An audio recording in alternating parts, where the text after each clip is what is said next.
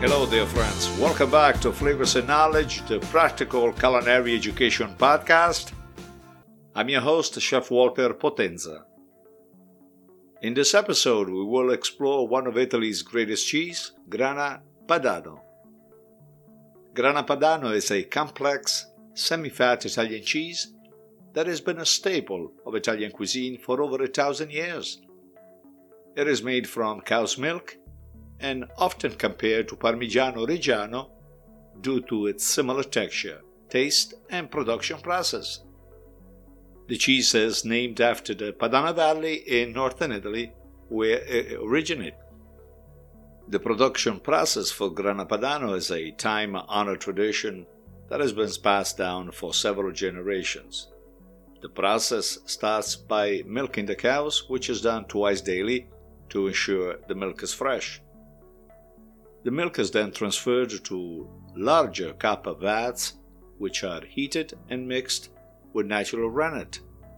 The rennet helps to solidify the milk and form curds, which are then cut and left to settle for a few hours.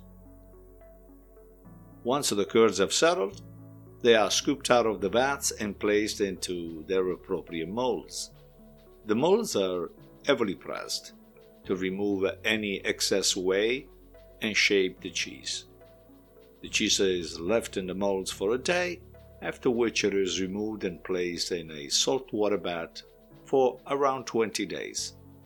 This particular process helps to give the cheese its unique flavor and texture. After the cheese has been salted, it is left to mature for at least 9 months. The cheese is then carefully monitored and turned regularly during this time to ensure an even aging.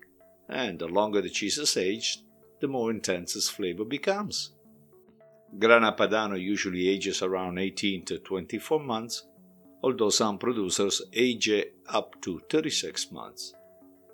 It is a very adaptable cheese, used in various dishes, often grated over pasta dishes, soups and risotto, or served as a table cheese alongside cured meats and breads.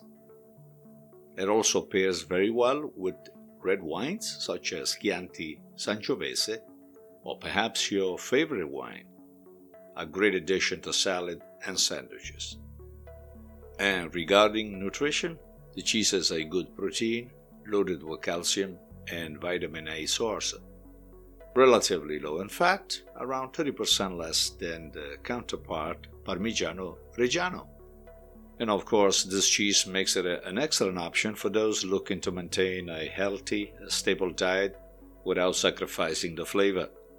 In conclusion, dear friends, remember that gastronomy is an endless journey of discovery, and every dish holds its own tale.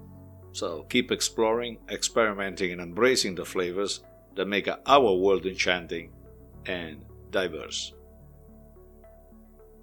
And that is all for this episode on Grana Padano here at Flavors and Knowledge. For all details, recipes, and news, please follow the links on the show notes and subscribe to our free newsletter, Flavors and Knowledge, on Substack.com. Lastly, if you're in the kitchen today or tonight, always keep your eyes on the fire. Eat well and stay safe. Ciao, ciao.